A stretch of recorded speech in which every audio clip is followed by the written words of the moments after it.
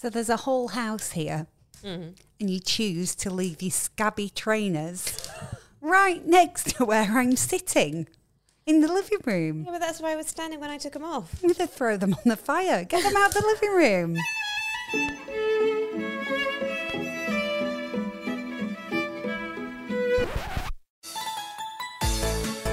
Hi, and welcome to Tits and Tea, the self-sponsored, That's not a thing. self-published, We're not a book. and self-edited That's why it's clunky. fortnightly podcast where Rochelle, That's me, and Emily. that's me, drink tea and talk about... What are we going to talk about? Like life and stuff? Sure, where we talk about life and stuff. Imagine this podcast is like having a cup of tea with a couple of mates. Enjoy this episode. So good afternoon, Emily. Hello, Rochelle. How are you doing today? Oh yeah, we just had a little road map announced, haven't we, by old Dan the man here in Victoria? Well, you actually educated me on what a roadmap was, because Mike, what's a roadmap? Yeah, I'm surprised you haven't heard that term before, considering that there was a road map for England. There was a road map the last time we came out of our really big lockdown. There's been a road map just launched in Sydney. Yeah. So well done you for shutting out the outside noise. Well, do I shut? No, I don't shut it out because I get that many emails from different hospitals about criteria and what's happening. That's the only information that I can actually hold in my brain. Is he actually just doing that? Theodore's just picked up my shoe And plonked it next to the fire. and used it as a pillow to rest his head. See, that's why I left my shoes there, because my dog needs to use one of them as a pillow. That's very cute. Take a picture of that. That's weird. Put it on our new Instagram page that we haven't built yet, that we're going to build by the time this is published. Anyway, so we've had the roadmap. Had the roadmap, so I'm just feeling like the end is nigh. There is going to be an end to this. And in the meantime, you'll just continue to be my bubble buddy, and we'll continue to drink tea. What are you drinking? Well, I'm drinking T2 Spy Chai today. Because it's just a bit of a wintry day in Melbourne, isn't it? Yeah, it's suddenly turned to winter again. You might be able to hear the fire in the background for those of you listening at home. It's so cold, actually, that I made a curry last night out of all those ingredients that we brought together in Coles yesterday. Rochelle and I had like one of those trips to Coles where you just... Shits to Coles. One of those trips to Coles where you just like, everything felt really hard. And then I went to the self-service checkout at the end, which is always a mistake. Get someone else to do that for you, because those things are AI gone wrong. And we both stood there for ages looking for courgette. No, sorry. No, that's how it went down, man. You said, how do you spell courgette? And I went, oh. And I stood there for a minute. And then suddenly I realised that we were in Australia and it wasn't called a courgette. It was called a zucchini. Anyway, for those Brits at home playing along, don't forget eggplant, aubergine, courgette, zucchini, pepper, capsicum. Yeah. I don't know why all vegetables can't just be called the same thing in all of English languages. Or in all English speaking, you know what I mean? Are you speaking English No, right clearly now? not. So, my little review of the week. Oh, yeah. Is this about the fact that you are glowing? I have barley body. Yeah, I mean, you're pretty fucking orange, mate. So, decided yesterday that I'd buy a new self-tan because I was a little bit sick of Bondi Sands. It just seemed to be clumping on my because skin. You put it on over more tan. You have to have, with Bondi Sands, you have to strip the old tan off. Now, I don't know what is in that tan stripper, and I'm pretty sure that it's not good for your skin. But the best way to use Bondi Sands is to go on virgin skin. Yeah. So, bought myself the barley body, I think it's called. And then I copied you because I didn't want you to be doing something that I wasn't doing. It went on amazingly, and I felt like I could wear it out. I'm wearing mine now. I haven't washed mine off. Yeah, you just look brown. Yeah. But for me... you look very brown. And how much do you put on? Well, I only had mine on for 3 hours, and it said to sit in it between 6 and 8. Thank God I didn't do that. Otherwise, I'd be... You'd be an Oompa Loompa by now. Yeah, I would be auditioning to be the next Oompa Loompa, because, I mean, I'm the size of one. It's kind of true. So I put it on 3 hours, but I think I caked it on. How many pumps do you use? Like I use like 2 pumps for an arm. Oh no, pump. Just all over. Do you? Yeah. I'm surprised you're not more. Well, I have to put a lot on my hands because I put gloves on at work and my hands sweat, and then I have like brown arms and white hands. Well, right now you have got 2 very orange hands. But I quite like this look. I'll tell you what, it smells better than Bondi Sands. Oh, 100%. It goes on better than, like it feels better on than Bondi Sands. But just don't be like me and put shitloads on. But yeah. I think next time I'll just leave it on for an hour. Or don't put as much on. You don't need to put like Less half a is bottle more. on. Also, it surprises me because you're northern and you're a bit stingy in general about everything. So I'm surprised that you went to excess with it.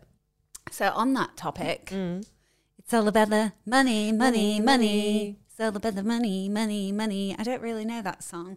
Something about worth Make it. the world dance. Think about your price tag. Ding ding ding ding. Ding ding ding ding. Oh, is it cha-ching? That makes more sense than ding. Yeah. Why would it be ding? Ding ding.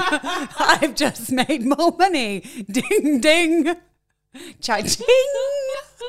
Yeah, that makes more sense. All right, let's talk about money. So, money and friendships. Or Yes. just money, the energy of money. But I think it can be quite detrimental to friendships. Yeah.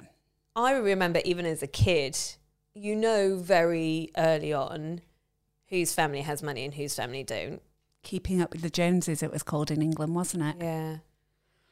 I mean, we were always relatively well off. Like we lived at the posh end of the village.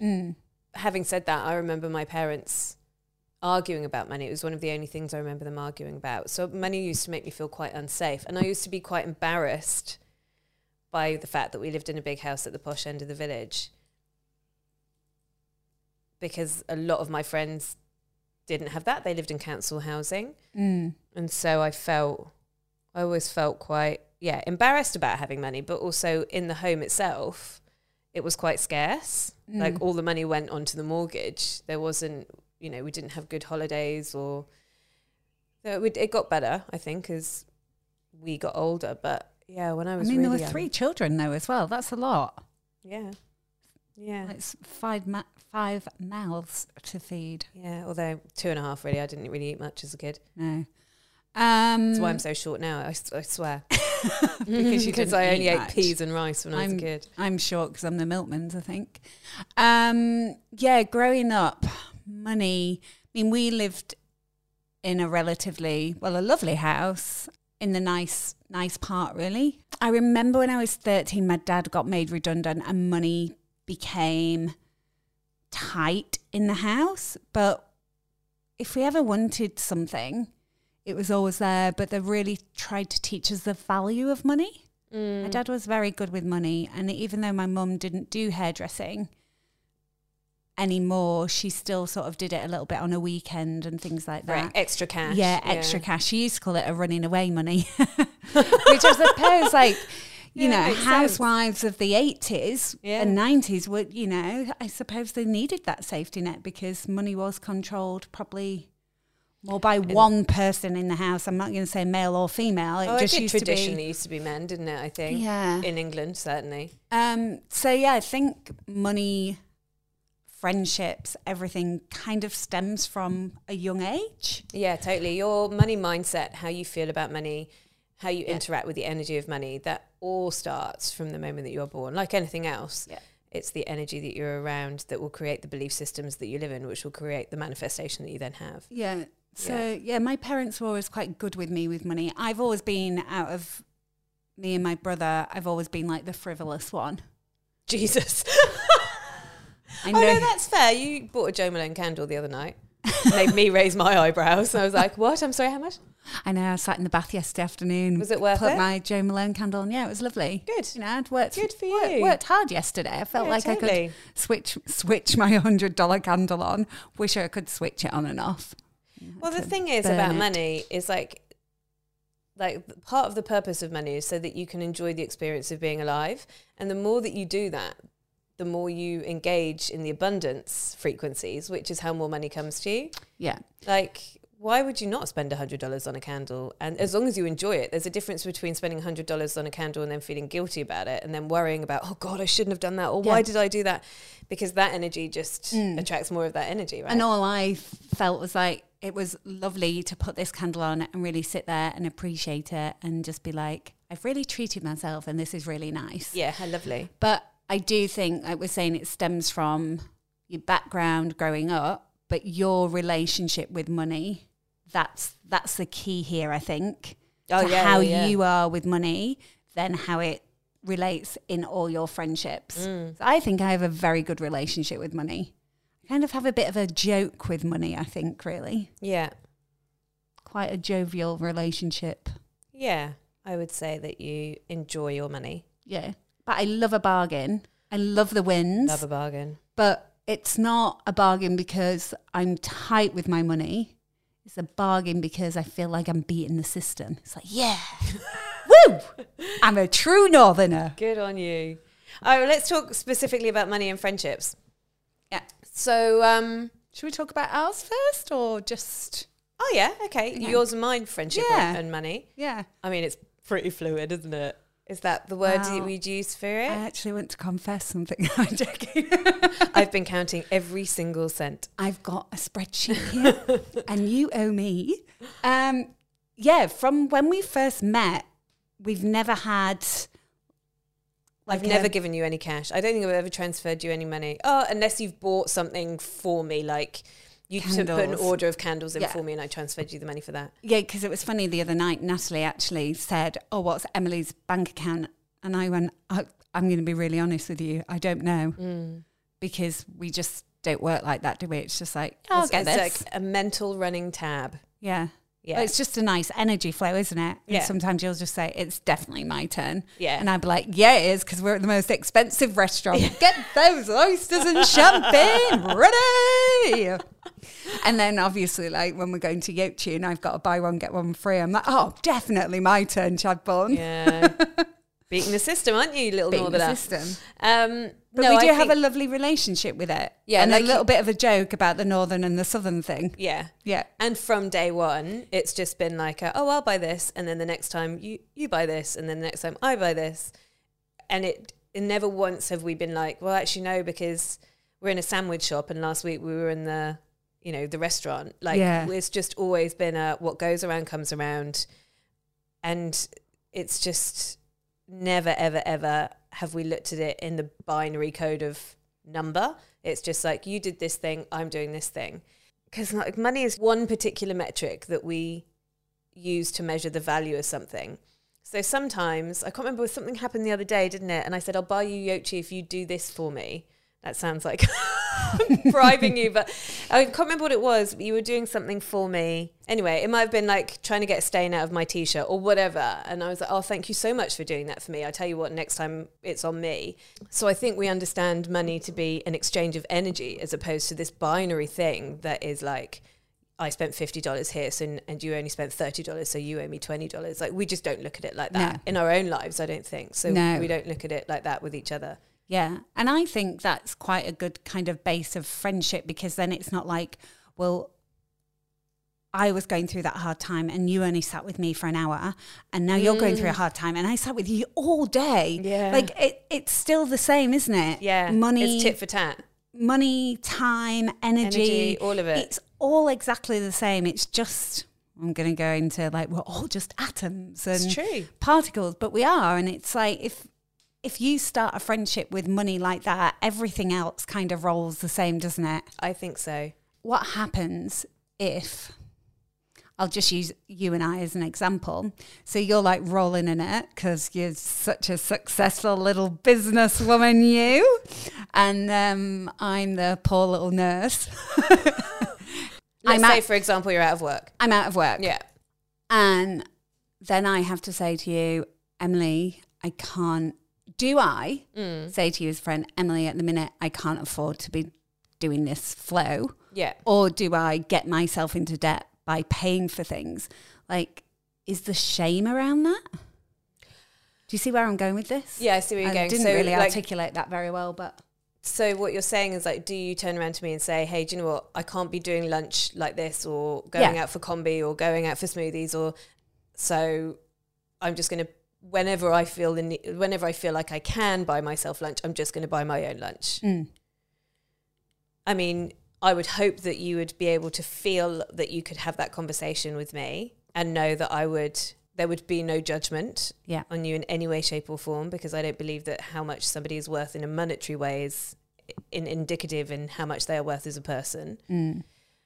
But I have been in that situation before where I have had considerably less money than the people around me, and it has felt so shameful and so awkward. And so I chose to continue getting myself in debt, as opposed to be like, actually, guys, I can't afford to go to that restaurant with you today. Because of the shame around it? Because of the shame, the embarrassment, it made me feel less than. But surely your friends would have understood. But I didn't trust myself enough. I didn't love myself enough. I didn't see my worth enough in me to be able to stand and have that conversation with somebody else. So my assumed judgment, right, assuming that my friends would judge me, was actually my own judgment of myself.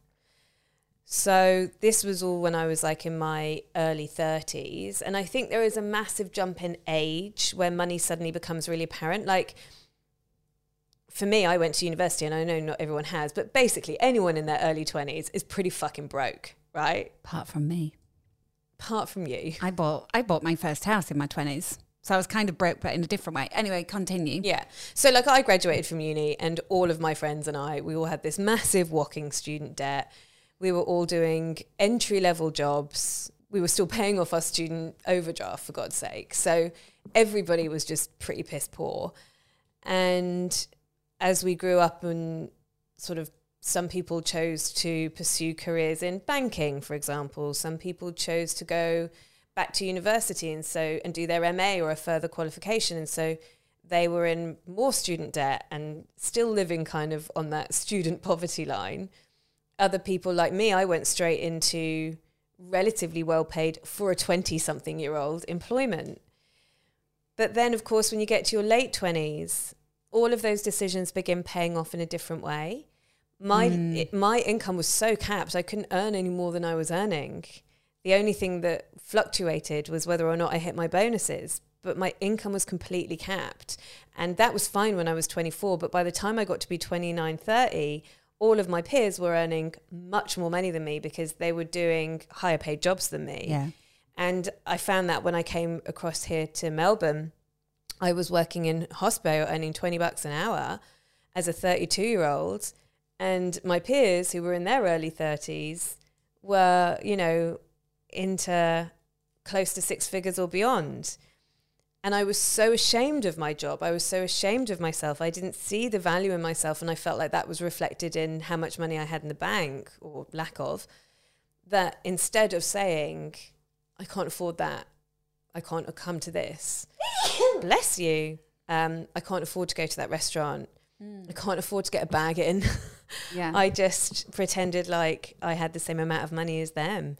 And that just plunged me further and further and further into debt, and the energy around it. And the energy around it, the shame around it. And the fact that then you dug yourself in such a big hole, you couldn't actually tell your friends, well, actually, I don't have this kind of income. I don't have this kind of income. And I'm horrendously in debt, and I'm trying to keep up with you. And it's debit, and it caused such anxiety. You know, you go out for a nice meal with your friends on a Saturday night, and I would just be so worried about, you know, looking at the restaurant beforehand, like the prices of the food on the menu online, and then just being like, oh, fuck. So you go and you like order a salad, and then they'd be like, let's split the bill. And you're like, fuck. So I just, you know, obviously my favorite coping mechanism then was also alcohol. So I just used to get so drunk that it didn't bother me. And then you'd wake up the next morning and you realize, because you got so drunk, at some point you also agreed to get a bag of cocaine in, and then you got like, literally spent like $450 on a shit Saturday night out. Yeah. And it was just so easy to do.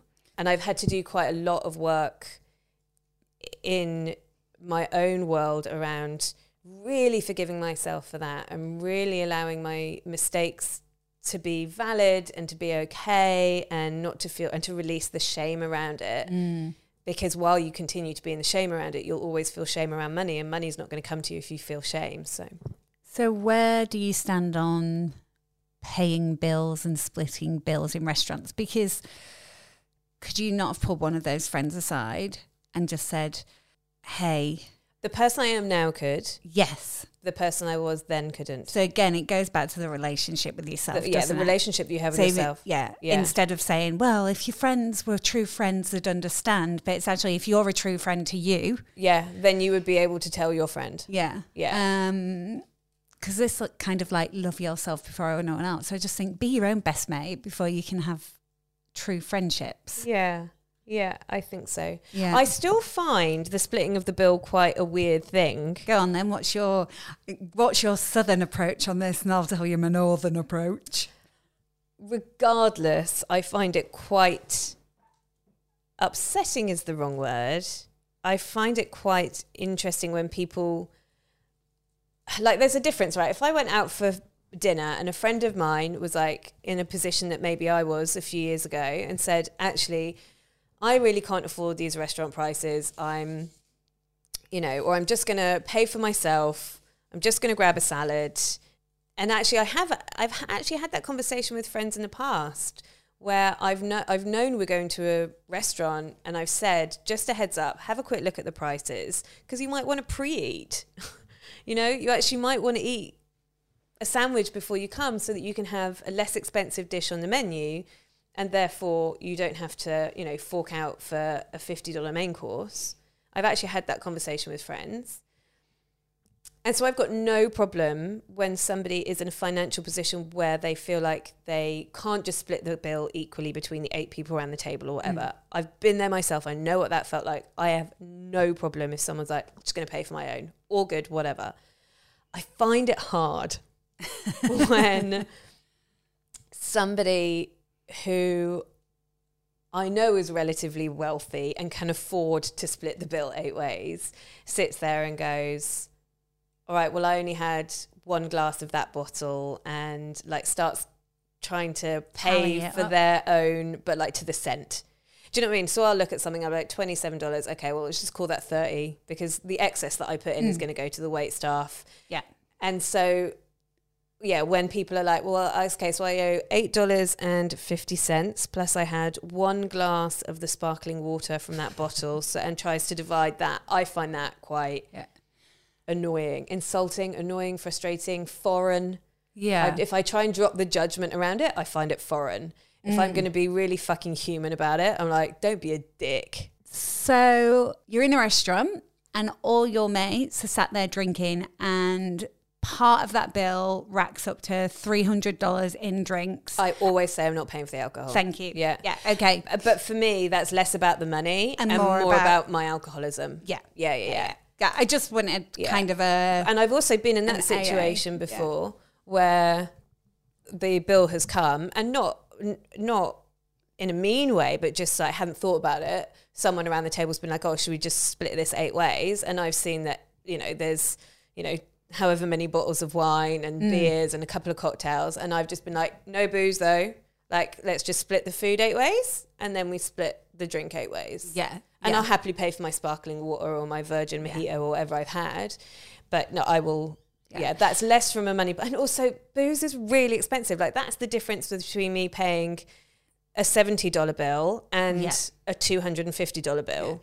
I just, and like you said, it's less about the money and more about the alcohol and your relationship with alcohol, isn't it? Yeah. I just wanted to ask, really, because obviously I'm in month 5 of my year sobriety. So well, I'm so proud of you. I know, I'm really proud of me too. Few people have asked me how I'm feeling, and it's more... I react to things differently. Yes, I really understand that. It's not a feeling. It's not like, oh yeah, I gave up alcohol and now I feel amazing. I'm quite healthy anyway, but it's my reaction. My knee-jerk reaction, is that what you say? Knee-jerk reaction is different. So, splitting bills. How about like holidays? I've been thinking about this. I mean, let's just dream that we're all flying everywhere next year. Well, they reckon the 18th. Holiday, Celebrate. if we took it's if we took a holiday. You're It could like be so nice. That's the bit I was going for. Yeah. Yeah. Okay. Same song, different part. So obviously the rumour, little rumour mill. Rumour mill. Rumour mill. There's a song about rumour mill as well. No, that's the karaoke's officially over. That flights to the UK might start up again on the 18th of December. And I sort of casually mentioned to my sister that if I could come home, obviously I would. And I was like, and I'll be flying business class. And she was like, really? And I was like, yeah, fucking really. Yeah. And it made me think, Well, I mean, you've not flown for like 18 months. So if you put this is Miss Northerner, if you add all the trips up that you would have done in 18 months, that's your business class flight. yeah, I don't think about it like that. No, I do because I'm Yeah. a Northerner. I They're my just- wins, you see. That's a win for me. Yeah. See, I don't see it like that. I see it as I would happily have paid for all of those trips and business class. Yeah. But Posh Southerner. Anyway, posh Southerner. even though it's business class. It is business class. Class. You've got to be classy in business class. Well, you're not getting on board then. So I was thinking about holidays in 2022. And obviously, because no one's been on a holiday, probably very due a crew holiday with some friends. And I was thinking about it and I was like, there are some friends that won't be in a financial position to fly business class when I will. And I was like, I have got no problem with getting on the same flight as a group of mates and going to business class while they sit in economy. Doesn't bother me at all. I don't think I'm not braggy about that. I'm going to fly economy. I'm not going to fly economy. I'm going to fly business class. Yeah. Not a problem.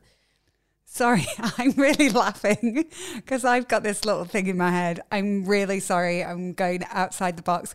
Can you remember that trip that we were going to go to Tasmania? For your birthday. And I booked and got you upgraded to business class. And then I had to wait. And I was like, I'm going to throw peanuts at your head the whole time. That was right. For a minute there, you didn't. You only had an economy seat and I had a business class And then seat. the That was brilliant. Friday, I got upgraded to business. And then the Friday night, Dan Andrews. And that's the snap lockdown. Yeah. Sorry, that's why I was laughing because that came into my head that Yeah. I've no problem with me sat in business class and my friends, yeah, even when they For her fucking 40th upgraded birthday. you. And it's your birthday. Happy Sorry. birthday, babe. Anyway, so you're on the flight, you're happy. Yeah, so no problem with that. Yeah. My problem then, or the tension then happens when we're looking at accommodation, right? So I want to stay in a villa that costs $300 a night, while a friend wants to stay in a villa that costs $75 a night. Backpackers United. Well, it doesn't necessarily need to be Backpackers United, but there is a marked difference, isn't there, between sort of, you know, what you get and how nice a place is and where it's located. And I'm in a privileged financial position at the moment. No, it's not privileged. I am privileged as a human being because I'm white and I'm a woman and I'm English and all that kind of stuff. I've got 2 passports. I'm really aware of my privilege. I've worked so fucking hard on myself, on my relationship with money, on growing my business so that it can generate income and time freedom for me. Like, I have worked my ass off, and I refuse to be apologetic for the amount of money that I've got as a result of doing that work. Equally, I don't want to not enjoy that money. And so going on holiday and being like, I don't know, like, I don't want to stay in the $75 a night villa. I want to stay in the $300 a night villa. Yeah. And so for me, and a lot of people talk about how awkward it is when you've got less money than your friends. And I think that's the predominant narrative around friendship and money. But I have got to, and I'm in a sort of continuous energetic work around the feeling of being a bit apologetic and, you know, not wanting to look like I'm showing off. And it's actually quite a challenge. I'm finding it more challenging, and I'm having to do a lot of work because I don't want to limit the amount of money that's coming my way by being fearful of having more money and feeling like the more money I have, the less all the more stress that puts on my friendships. Like I'm having to do a lot of work around. So you're on the other side now. I'm on the other side of it, yeah. And I have been both. Let's be really fucking clear. There were years and years where I was, like I said, very scarce and without doubt the lowest paid person in the room for many years. That's why you don't want to show off now, you see, because you're quite humble about it. But one thing I picked up on that was the fact that your friendship group, there's quite a diverse age difference. Don't know whether that makes sense, but there's a big age difference. So yeah, I'm one of the oldest ones. You're oldest one, grandma in the room. Grandma's staying in the 5-star hotel because she can't have anything but Egyptian cotton sheets because it'll tear her skin. It's that wrinkly. And the thing is, when you're in your 20s, even if you've got $300, you might not look at that as a luxury of staying in a 5-star hotel. You might think, well, with that $300, I can go out and get shit-faced. Yeah, there's a value change. Yeah, that's it. The value has changed. Because I remember saying to someone at work the other day, the good thing about getting older is you can have nice things. Yeah. Well, we can because we've no children. So yeah, and that's another factor, isn't it? Yeah. Like I can go on holiday and stay in a really nice resort because I don't have 2 children who, would run around and make a noise and all of that kind of stuff. I don't need to stay in a child-friendly place. No. But I do know what you're saying. The value that you place changes as you grow older. And while I don't have many friends who are in their 20s, I can definitely see how you choose to spend your money in different ways the older that you get. Yes. So I just want to pick up on the hotel. The last holiday I went on just before lockdown, my best sort of friend in Australia at the time, because you're my best friend, Carly abandoned me and moved back to Canada. Good old Carly. Yeah. Carly, I want to come to Canada. So Carly had been travelling the world and she'd come back to Australia and then was going to stay in Bali for a few months because she had a bit of a laptop life. And she's like, hey, why don't you come to Bali for a few weeks? I'm like, yeah, awesome. Some of my other friends were going to Bali the same few weeks. So when I first met Carly over there, I spent a few days with her in one resort, and it just happened that we ended up sharing like the same room because we were booked in somewhere else, and she saw it before I did, and she's like, Rochelle will not stay here. So she's like, this is the alternative. And I was like, yeah, it's cool. So we stayed in this really nice place. Anyway, when we got to Ubud, because obviously we're little yogis. Are you making lots of noise in the background with the wood? Trying to tell a story. All about Chadbourne. No, I was just cold. I thought you might be cold too. I was doing it for you. Yeah, right. So we go to Ubud and Carly's booked us into these lovely like little turret things. And the first night I'm in my turret, literally there's no air conditioning, there's no proper windows, and I get bitten to death by mosquitoes. I met her at breakfast and I'm like, Carly, I can't stay here.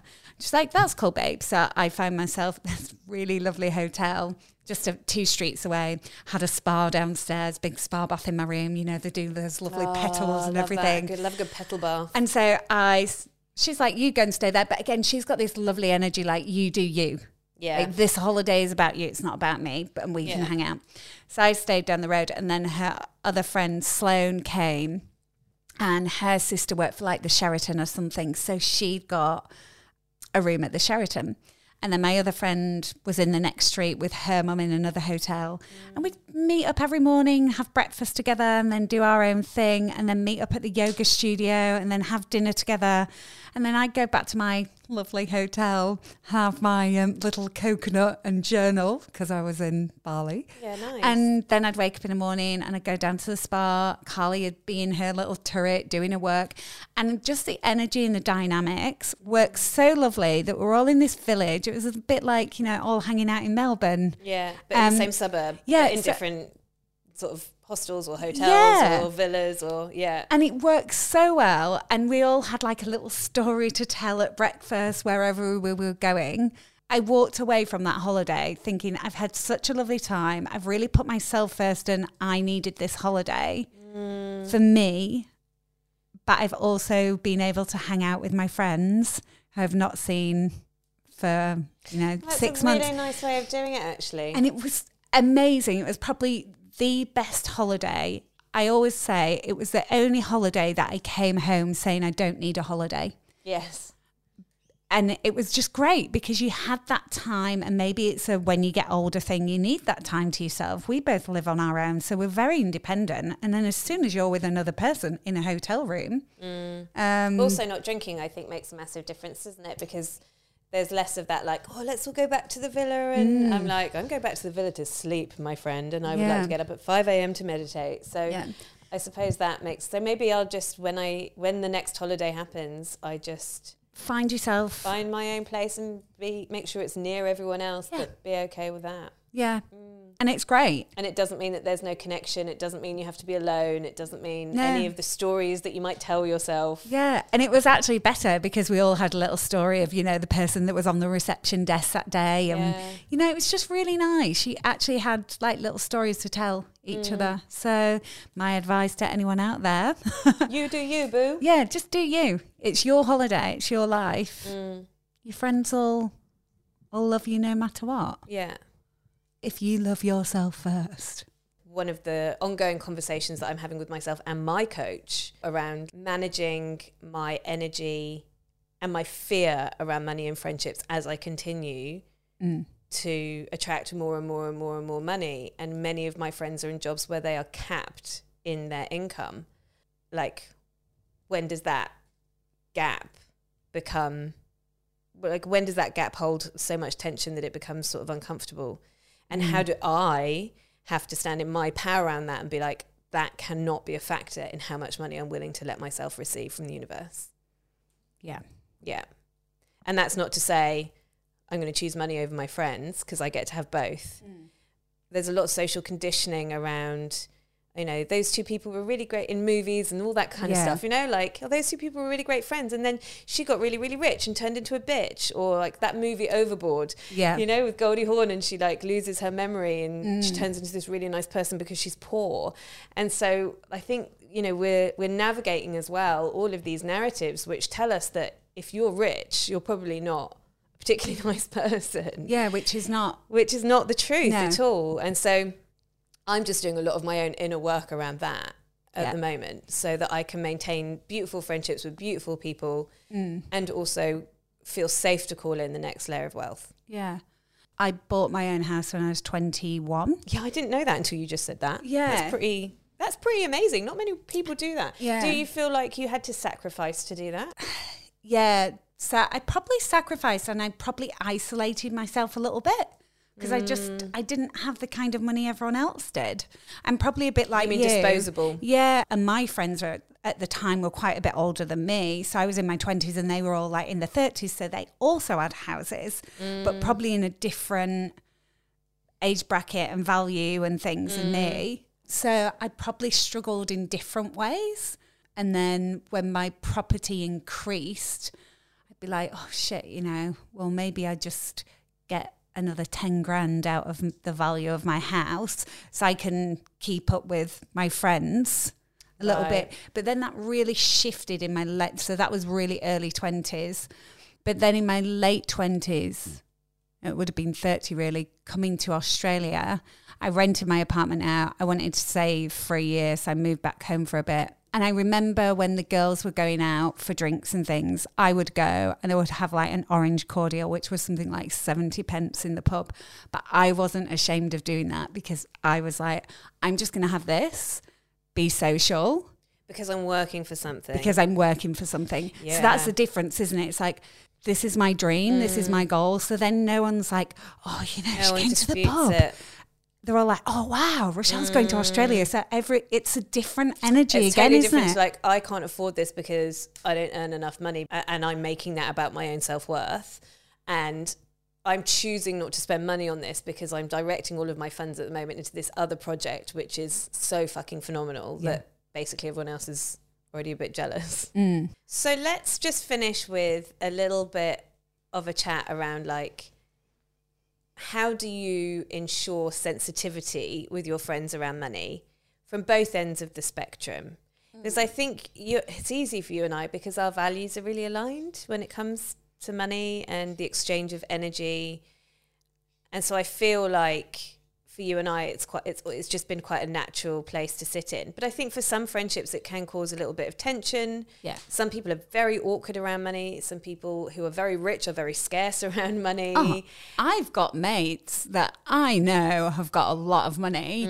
And like you said, you know, oh no, I'll get my own coffee. I'm like, why? You just get the next one. Yeah. Oh, but you know, we could be in a different place. It might be 50 cents difference. It's like, get rid of that energy, man. Yeah, because like, you can stop. have a lot of money and not be rich. Yeah. Right? You can still be in that mindset of when's it going to be taken away? I've got to grab onto it. I can't share it with anybody else. There's an infinite amount and I must protect mine. Like that is that's not a way to enjoy money. And I think, like you said, the thing is with you and I, not just we have a good flow, but we've done so much inner work ourselves around our own energy, our relationships with everything. And I remember when I first was saving my money to come to Australia, I changed my whole mindset about money. And I just had this mantra constantly in my head saying, I am a money magnet, money flows to me with ease.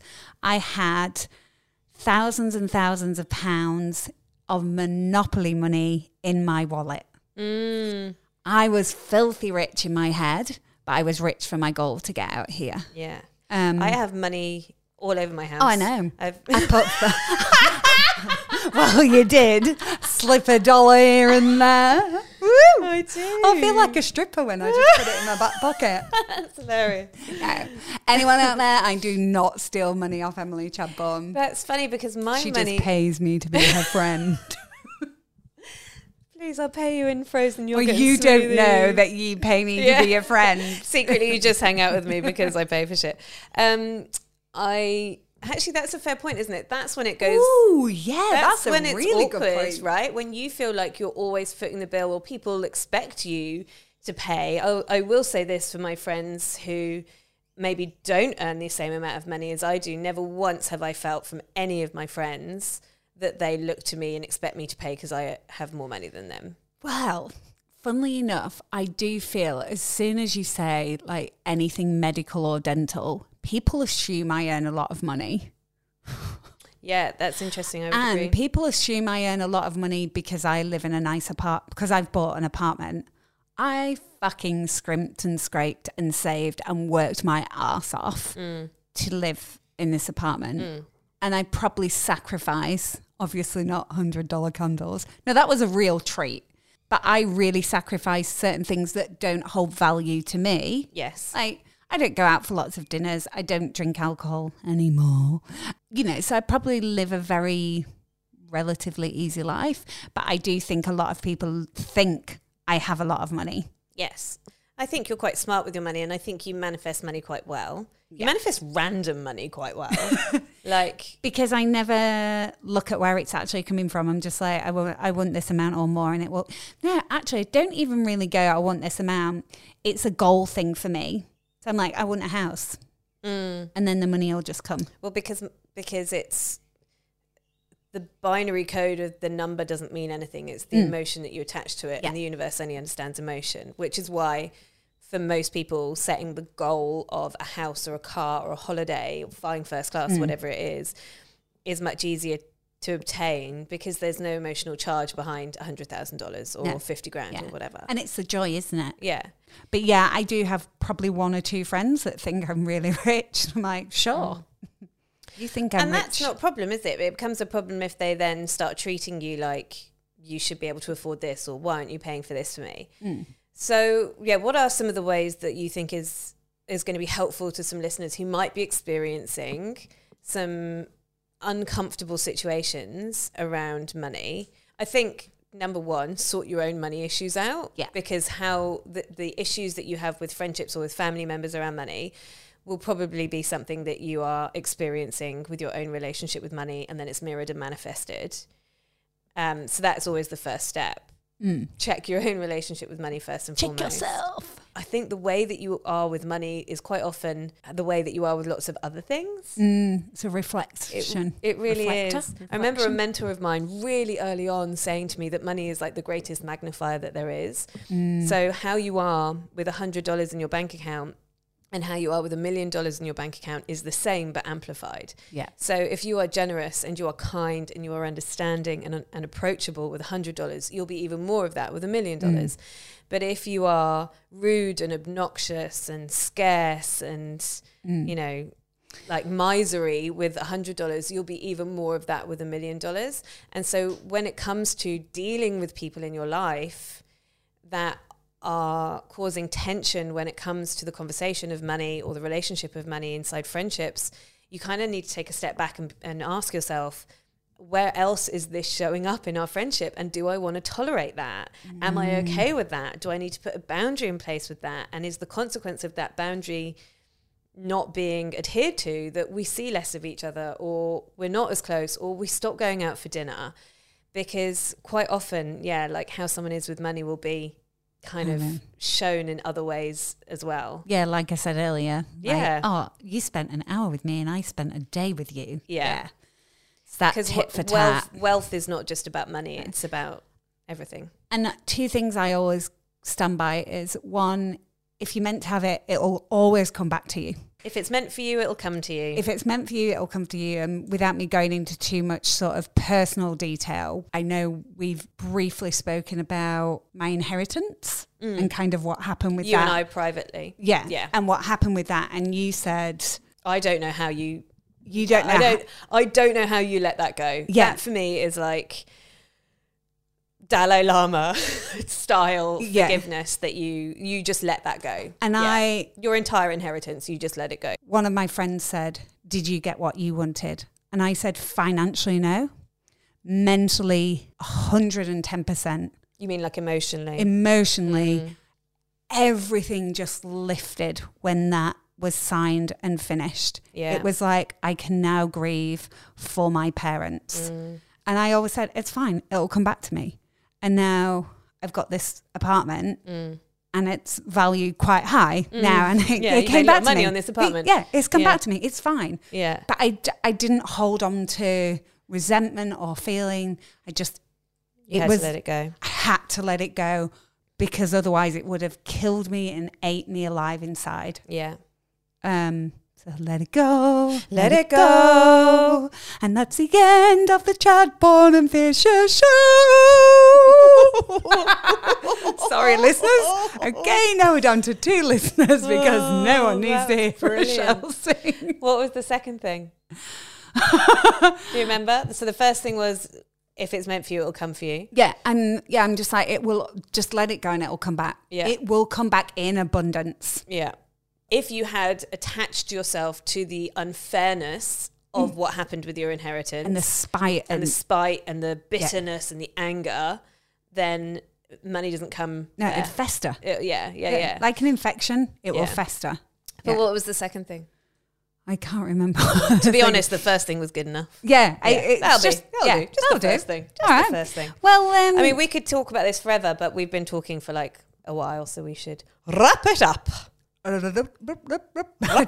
you've got are you going to be what, a rapper? What would your rap name be? DJ Fish. No, DJ McFish. Remember last week, the McFish? My wedding name. Oh yeah. What would my rap name be? No, it'd be something really cool like the Rockster. DJ Rockster. Oh my God. DJ Granny Rockster. Granny Rocks are in the house. If you have any stories that you would like us to read about money and friendships, funny stories, sad stories, we want to hear all of them.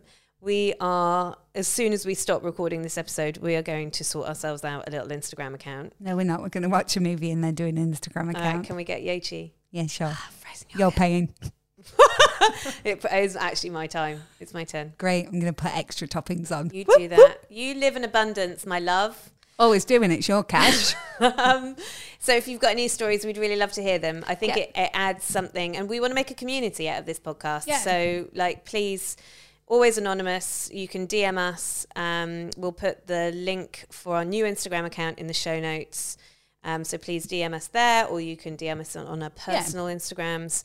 And let us know your stories so that we can share them and so that we can talk to them and and discuss them. Yeah, so that, we can build this sense of community. It's important to us that you feel heard and have your space to have your story told. All right, gorgeous peeps, thanks for listening. And please share it, please share it, please share it. And on that note, I'm going to go and eat my body weight in Yochi because you're paying. We hope you've enjoyed this episode. As always, we'd love to hear your feedback. We just ask that you make it kind. If you have topics you'd like us to cover, questions you'd like to ask, or just fancy getting in touch, please head to the show notes. If you're listening on iTunes, please rate and review, and as always, share us with your mates. Thanks for listening.